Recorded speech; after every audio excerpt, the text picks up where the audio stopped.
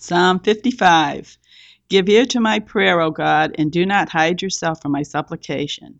Attend to me and hear me. I am restless in my complaint and moan noisily, because of the voice of the enemy, because of the oppression of the wicked.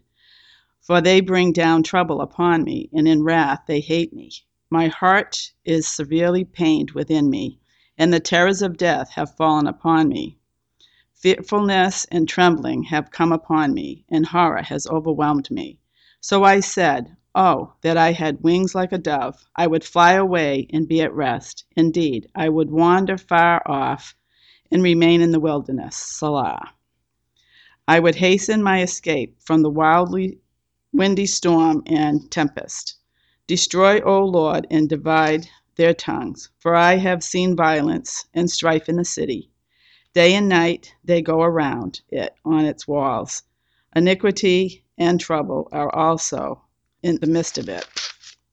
Destruction is in its midst. Oppression and deceit do not depart from its streets.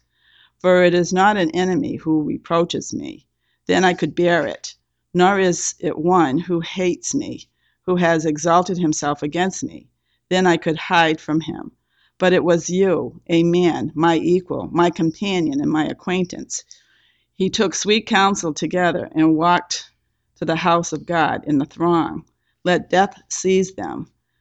Let them go down alive into hell, for wickedness is in their dwellings and among them. As for me, I will call upon God, and the Lord shall save me. Evening and morning and at noon I will pray and cry aloud, and he shall hear my voice. He has redeemed my soul in peace from the battle that was against me, for there were many against me. God will hear and afflict them, even he who abides from of old. Selah. Because they do not change, therefore they do not fear God. He has put forth his hands against those who were at peace with him. He has broken his covenant. The words of my mouth were smoother than butter, but war was in his heart. His words were softer than oil, yet they were drawn swords. Cast your burden on the Lord, and he shall sustain you. He shall never permit the righteous to be moved. But you, O God, shall bring them down to the pit of destruction. Bloodthirsty and deceitful men shall not live out half their days, but I will trust in you.